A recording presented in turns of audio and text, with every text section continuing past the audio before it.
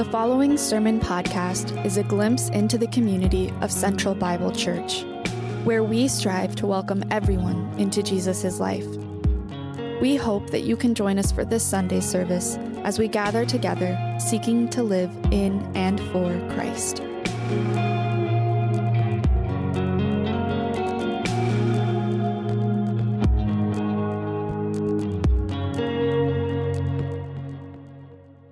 Before we do our scripture reading in Matthew 1 this morning, I have the privilege of welcoming Mackenzie Buxman up to preach the word this morning. Many of you know that Mackenzie's been a part of our preaching team here at Central Bible for the last several years, which is a group of people, of leaders who get together every week to look back and review last week's sermon and as well look forward to the upcoming sermon and plan together. Her fingerprints have been all over many of the sermons that you've heard over the last few years. She's a gifted teacher. We're really grateful for her. She's got a background in Hebrew studies, and we're excited for Mackenzie to preach this morning. I just want to say that the elders, we want to recognize that the whole church, I think, has seen Mackenzie's teaching gift come out as she's co-taught sermons with me in the past, and all of us, the elder team and other leaders, are unified in wanting to see other men and women in our body with gifts, given opportunities to use those gifts to build up the church. And we believe Mackenzie has the gift of teaching, and so we're excited and unified together in our desire to see her use that gift to bless all of us. And so with that, and one other thing. I think it's particularly fitting that we hear from Mackenzie during the Advent series, as Mackenzie is a woman who is pregnant, and she's going to be talking about the story of Jesus' birth. And something about that just seems to fit really well. I don't know why. Amen. Hey, thank you. Yeah, you can clap. Go ahead. It's good. With that, would you join me in looking at Matthew chapter 1, verses 18 through 25. Matthew 1, 18 through 25. It says, "Now the birth of Jesus Christ took place in this way. When his mother Mary had been betrothed to Joseph, before they came together, she was found to be with child from the Holy Spirit. And her husband Joseph, being just a man and unwilling to put her to shame, resolved to divorce her quietly. But as he considered these things, behold, an angel of the Lord appeared to him in a dream, saying, 'Joseph, son of David, do not fear to take Mary as your wife, for that which is conceived in her is from the Holy Spirit. She will bear a son, and you shall call his name Jesus, for he will save his people from their sins.' All this took place to fulfill what the Lord had spoken by the prophet. 'Behold, the virgin shall conceive and bear a son, and they shall call his name Emmanuel,' which means God with us. When Joseph woke from sleep, he did as the angel of the Lord commanded him. He took his wife, but he knew her not until she had given birth to his son, and he called his name Jesus." This is God's word. Amen. Thanks, Andrew. Well, I'm really excited to get to share with you guys this morning. This has actually been kind of a big week for me. As Andrew said, I am pregnant. I turned 27 weeks on Friday, so I hit the 7th month mark. So that's pretty exciting. And then I worked my last day at my job that I've worked at for the last 5 years, so that was kind of a big deal. Got a haircut, new hairstyle, new me. Julie's clapping, yes. Thank you. Yeah, so it's been a big week, but I'm really excited that I get to continue all those big, amazing things and share with you guys this morning. Would you guys bow your heads and pray with me before we begin? God of grace, We ask that your Spirit would speak to us this morning, that you would convict us where we need to be convicted, that you would move us to a place of awe and wonder where we need to have more awe and wonder, and help us to see your unfailing presence, your steadfast love this morning, that it might compel us to love you and your creation more. Amen. So for those of you that don't know, last night was actually the winter solstice. How many people knew that it was the winter solstice? Oh, wow. I'm actually surprised. Someone asked me recently, do you know what the winter solstice is or what a solstice is? And I was like, yes. And he was like, what is it? And I was like, never mind. I don't know. So I looked it up. I knew it had something to do with like the amount of light and dark that we had, but other than that, I didn't really know. So the winter solstice is the shortest and darkest night of the year. And there's a whole bunch of other fascinating stuff about the tilt of the earth. I'm not going to get into that. But the early church actually chose to celebrate Advent during this time, during the winter solstice, for that reason, that it's the darkest night. Just before we celebrate on December 25th, the long-awaited coming of Jesus, the Messiah, we live through the darkest night. And while Christmas is supposed to be a season of light and joy and hope and love, all the good things, we can't be too quick to jump to those feelings. I've been reading this Episcopalian priest over this Advent season. She has a ton of writings and sermons on Advent, and she points out that the early church has always started Advent in the dark. Obviously, you've got the solstice, the literal darkness, but the metaphorical darkness. Reflecting on the pain and suffering of the world, the brokenness of the world. And as followers of Jesus, we're called not to live as if everything is idyllic and perfect when it's clearly not. We're called to enter into the pain and the suffering of this world just as Christ did.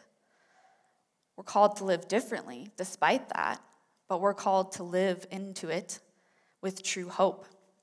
And this Episcopalian priest, her name is Fleming Rutledge, great name.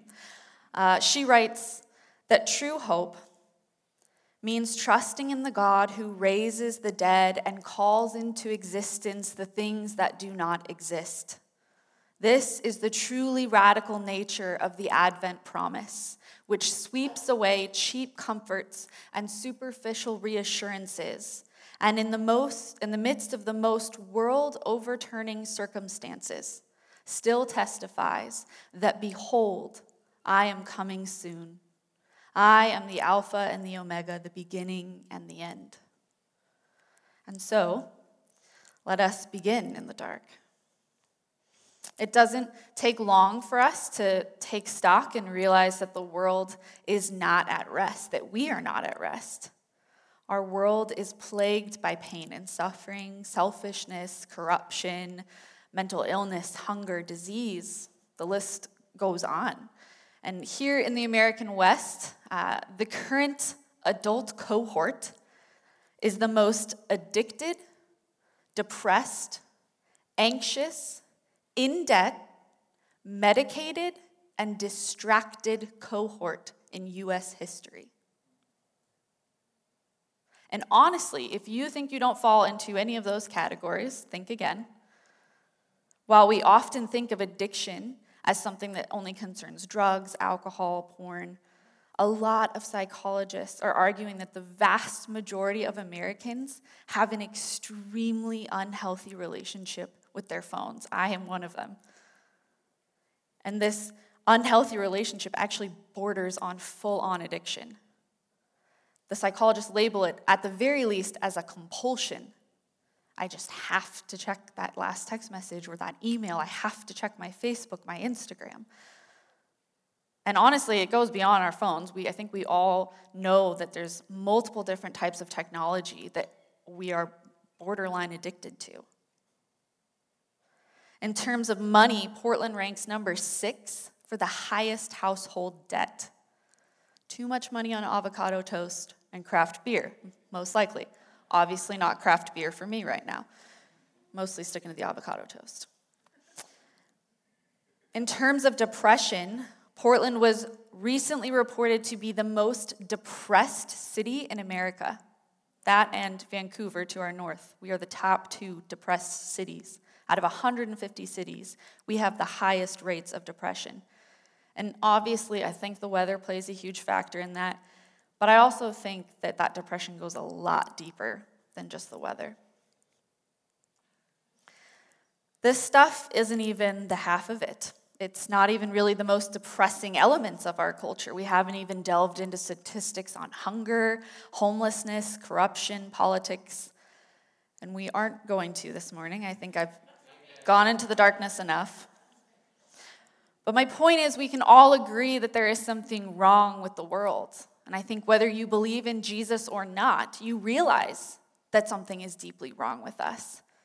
If you're a follower of Jesus, we can take comfort in knowing that God did not intend for it to be this way, nor will he let it stay this way.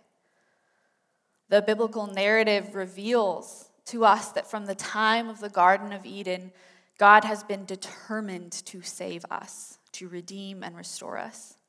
And if you're a follower of Jesus, you have been invited to participate in that redemptive process. The redemption of yourself and the redemption of the world at large. That means we're called to live differently. We are called to love God's creation the way he loves it. But that's really hard to do, right? It's easier said than done. We read the Hebrew scriptures, the story of the Israelites, and we read that they failed over and over again to live out that love. Yet God continued to choose them anyways. He continued to be with his people, to pursue them, to rescue them. Has he not done the same thing for us? He continues to choose us. The presence and love of God was shown through the advent of Jesus Christ. And this morning, I want us to see how important it is to live into his presence and live out that love to the world around us. Now, over the last few weeks, we've been in the book of Zechariah, and today we are going to focus on the fulfillment of the prophecy of the Messiah as Emmanuel, God with us, and how that should push us to press into the presence of God and live out his love. So I'm just going to do a quick recap of Zechariah. No need to turn there, but I'm just going to do a quick recap to set the stage for us. So the book of Zechariah, I think Oshua in the beginning talked about how it's set after the Israelites were exiled in Babylon, and they were permitted to return back to Israel by the new reigning Persia. And it's important to remember why Israel was sent into exile. They were sent into exile because they were worshiping other gods. They were not worshiping just Yahweh. They were neglecting the poor, the orphan, the widow. There was just a complete and total lack of justice. Essentially, they were completely failing to keep the law, God's Torah. They had been unfaithful to their covenant with him. But now that the new regime of Persia has taken over, the people are permitted to return back to Israel, back to their land, and they're permitted to rebuild the temple, the monument of their faith, the place where Yahweh's Spirit dwells. And a group of people had been fasting and grieving their exile, their loss of the temple, but now it's being rebuilt. So rightfully, the people ask Zechariah, is it time to stop grieving? Can we stop fasting? Is the Messianic kingdom coming soon? Is the Messiah going to come and defeat Persia and restore us to our former glory? But in chapter 8, Zechariah responds to them, only if you are faithful to the covenant. Basically, you must pursue justice and peace. And in his response, Zechariah basically reverses their question by essentially asking them, are you going to become the kind of people who are ready to receive and participate in my kingdom? Not whether or not it's coming, but are you ready for it? The fasting that they were doing, it should have led them to their need for God. It should have pushed them to seek his presence, to seek his ways to love others. And if they had truly been repentant and turned from their sin, the fasting would have led them to that. but instead it became about their self-righteousness, about getting their land back, about getting that temple back. And the book ends with a prophecy of this messianic kingdom where the shepherd/king comes and the evil nations are confronted with God's justice, and God pours out a spirit of repentance on the people, resulting in restored relationship with him. It's very beautiful, but it's a future telling. It's not there yet. And this coming messianic kingdom not only didn't come the way Israel thought it would, but it didn't come when they thought it would. Now, go back to Genesis 12. Remember, Israel was called to be a blessing to the nations, to be a witness of God's love for his creation. And one of the reasons I love studying the Old Testament is because I see myself in it a lot. Israel got so lost along the way. But the prophets, over and over, Zechariah being one of them, reminds us that God still loves his people, and he wants them to repent and to return to him, that they might know his love and reflect that love to the world around them. The people ask the wrong question, though. We do that a lot, right? We ask the wrong question. The people asked, should we keep fasting or grieving? They're so focused on the temple and being back in their own land, they still don't seem to have learned their lesson. Even though they've returned to the land, they're not in exile anymore technically. They're continuing in their corrupt ways. They're still not taking care of the poor, the orphan, the widow. And essentially, they've created their own type of exile. Sure, they're back in the land, but mentally they're not. They're still living in exile. And Yahweh is trying to show them that their love for God will be revealed by their love for people. And vice versa, their love for people will be revealed by their love for God. Love and obedience, you see it all the time in the Old Testament, that it's two sides of the same coin. And in Zechariah 8:23, he says, "This is what Yahweh Almighty says. In those days, 10 people from all languages and nations will take firm hold of one Jew by the hem of his robe and say, 'Let us go with you, because we have heard that God is with you.'" Zechariah is saying that people from all languages and nations will be drawn to them because God is with them. How will they know God is with them? Because of how they act. It's this reciprocal relationship. Fasting and seeking God's presence should produce in his people loving obedience. Okay, now we're going to switch gears to Matthew 1:18 through 25. If you want to turn there, you can. I'm just going to be focusing really on that one phrase, Emmanuel. So, fast forward with me, 400 years later, they've been waiting for the Messiah. He's still not yet come. Rome is now in power. The temple's been rebuilt, but it's not the same as it was before. There's still rampant injustice, hypocrisy. But two of God's faithful people learn that they are going to parent the promised Messiah, Mary and Joseph. And there's a lot going on in this passage. I mean, we could talk about Mary being a betrothed teenager who is told she is carrying the Messiah. That's kind of crazy in and of itself.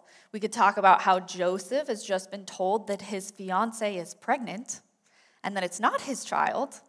Oh, but the child was conceived by the Holy Spirit and is the Messiah. That's not a big deal or anything. But I don't want us to focus on that today. What I want us to focus on is the fulfillment of the prophecy of him being called Emmanuel, God with us. And the angel doesn't use the word Messiah specifically, but the title that he assigns to Jesus, the name that he's given, and when he calls him Emmanuel, it essentially communicates to Joseph that Mary is pregnant with the Messiah. Now, Joseph would have been very familiar with the messianic prophecies. He doesn't have the scriptures memorized like a rabbi per se, but he knows the gist. He knows he and his fellow Israelites are still not fully free and that they are waiting on the promised Messiah to come and deliver them.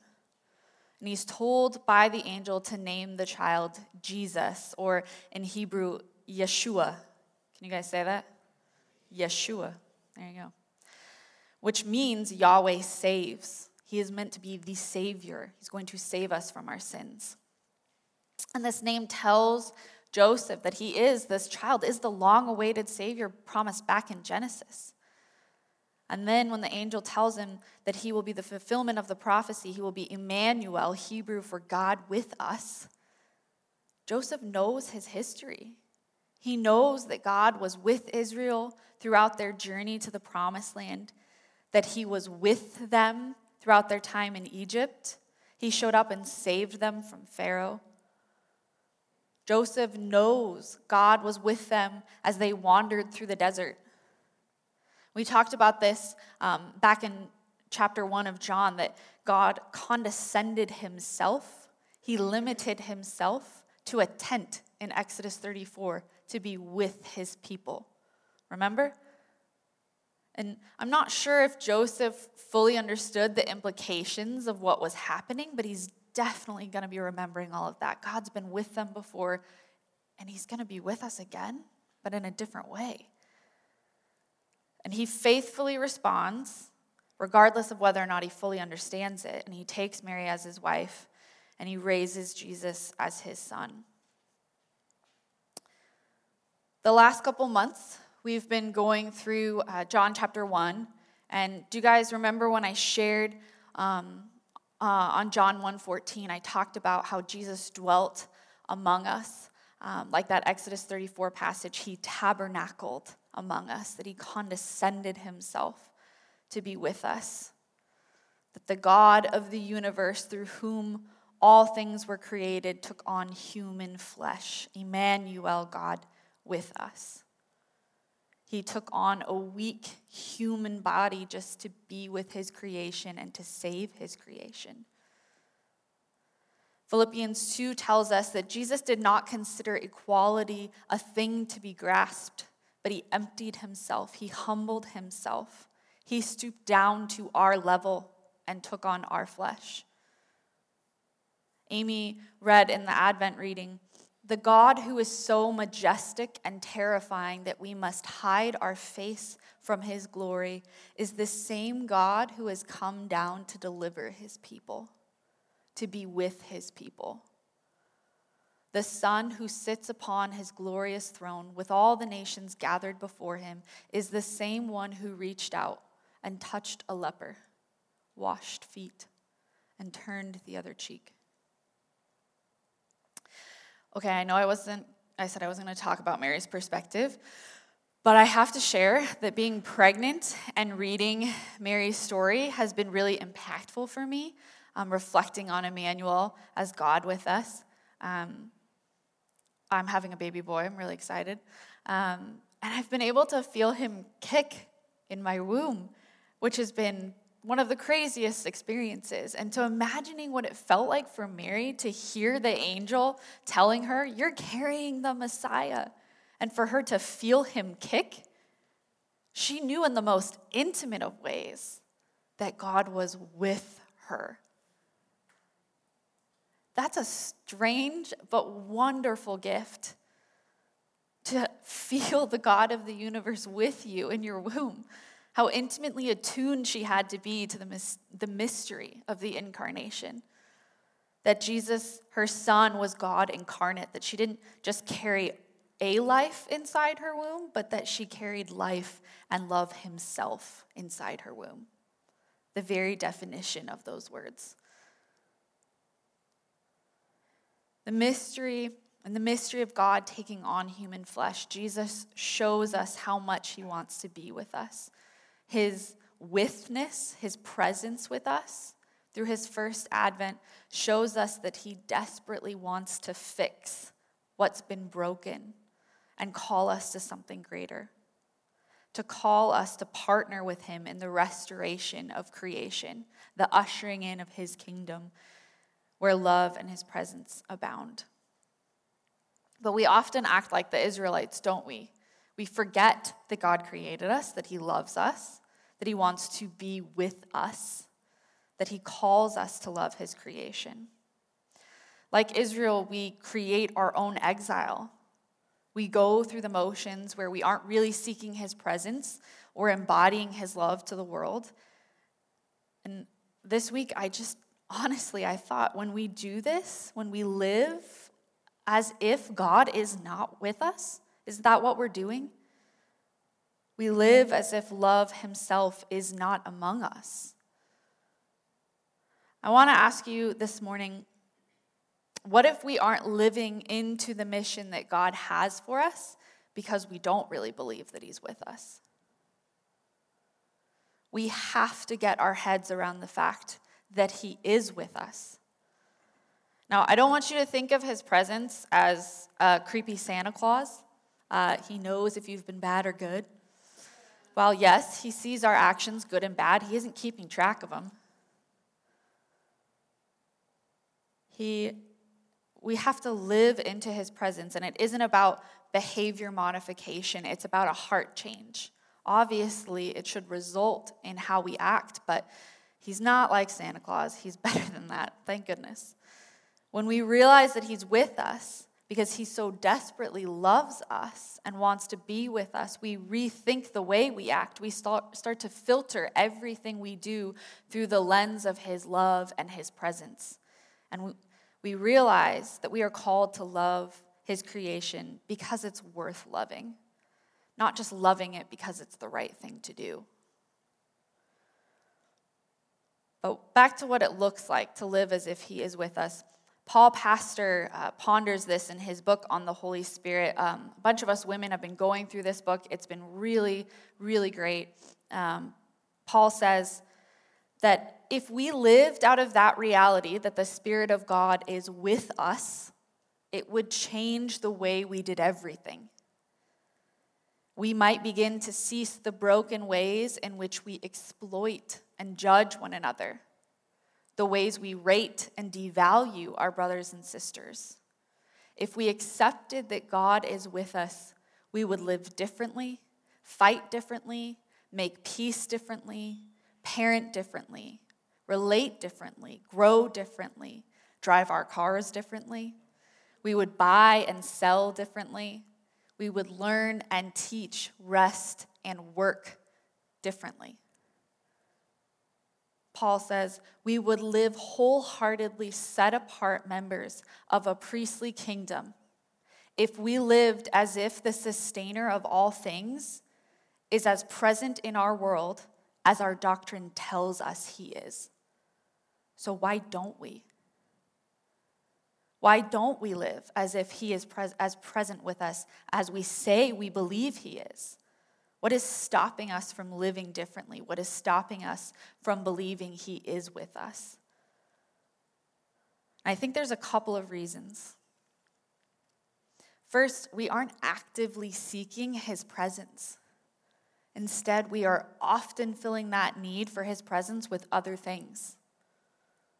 In a culture and a season marked deeply by consumerism, we have to fight like crazy to say no to the desire for more things and recenter ourselves on the thing we really need more of.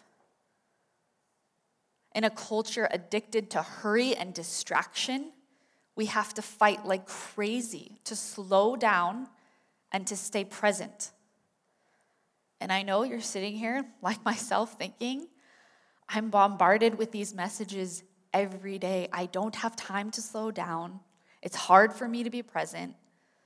But I'm telling you, and I'm telling myself this as much, if we spent more time on our knees in silence, listening to God, asking him to speak, it would be a heck of a lot easier to say no to it all, to slow down, to have the margin in our lives to be more present with those around us, to be open to the opportunities God has for us to love his creation.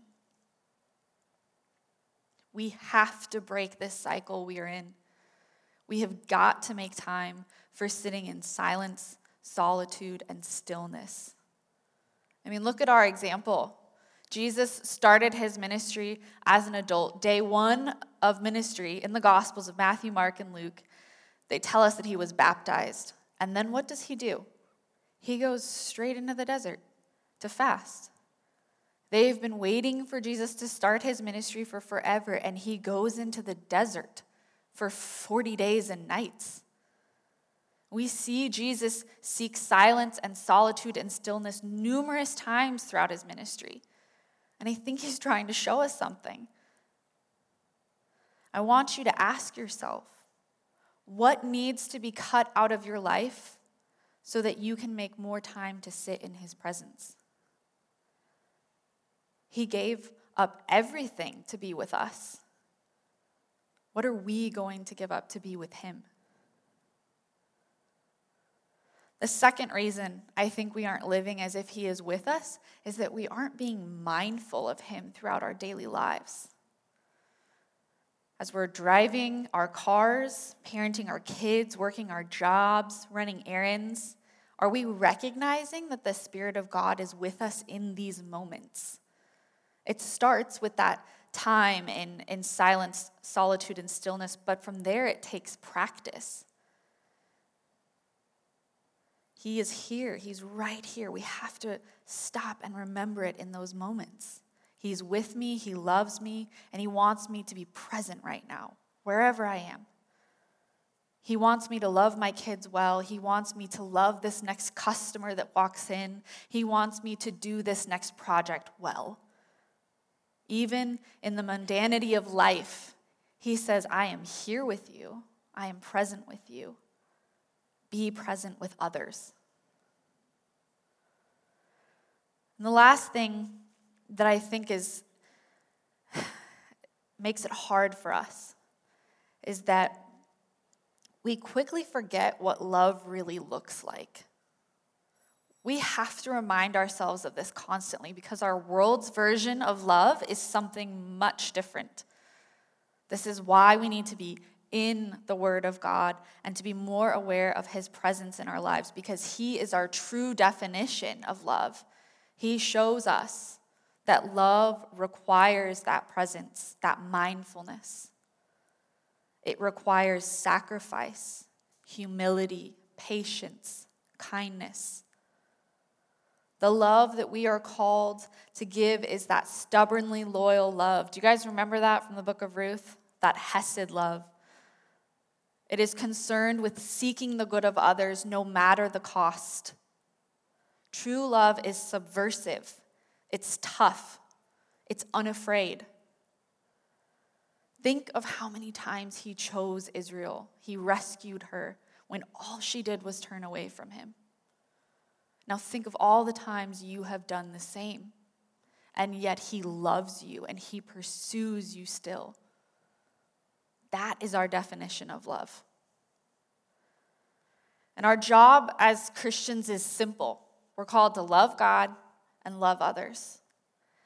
And like the people of Israel, we need to figure out what is getting in the way of us seeking him and recognizing that he is with us so that we can participate in his kingdom. It would be easy for us to continue in our world of false reality. The Christmas of our culture wants us to feel joy and light, and that's all well and good. But we can't know true joy and light if we aren't willing to enter into that darkness. The darkness within others and the darkness within ourselves. We cannot continue to live like we are in exile.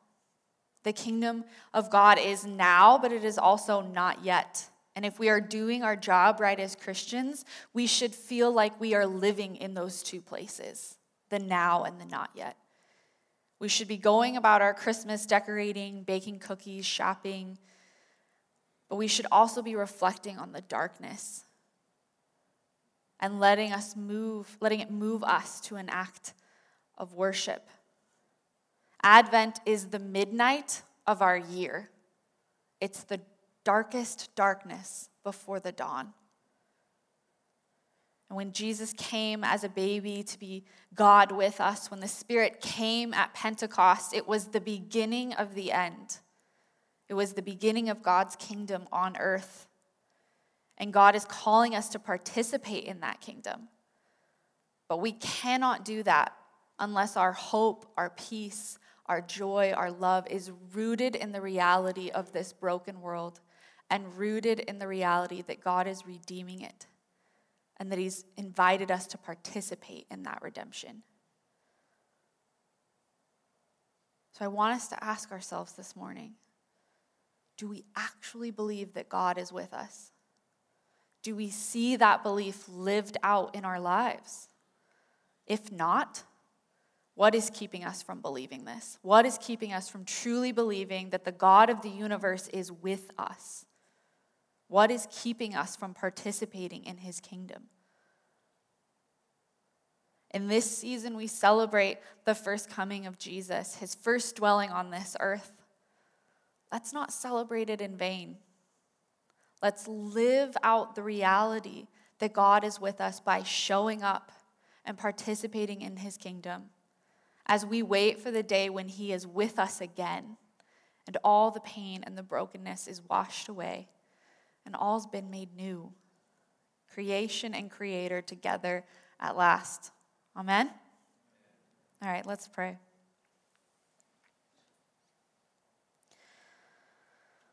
Holy Spirit, we recognize you are here with us right now. That the sustainer of the universe is with us right now. That you're begging us to just give you the time of day.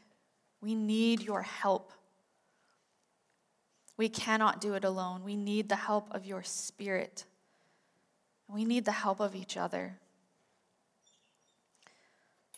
Would you unify us as a body, as a community? Help us to push one another, to pursue you, to seek your presence. Help us to call out in one another the things that need to be cut out of our lives so that we can participate in your kingdom work. Let us keep our eyes firmly fixed on you. We love you, Jesus. We are so unworthy of your love and presence, and yet you give it anyways. Let our kingdom go and yours come. We pray in the name of the Father, Son, and Spirit, God with us. Amen.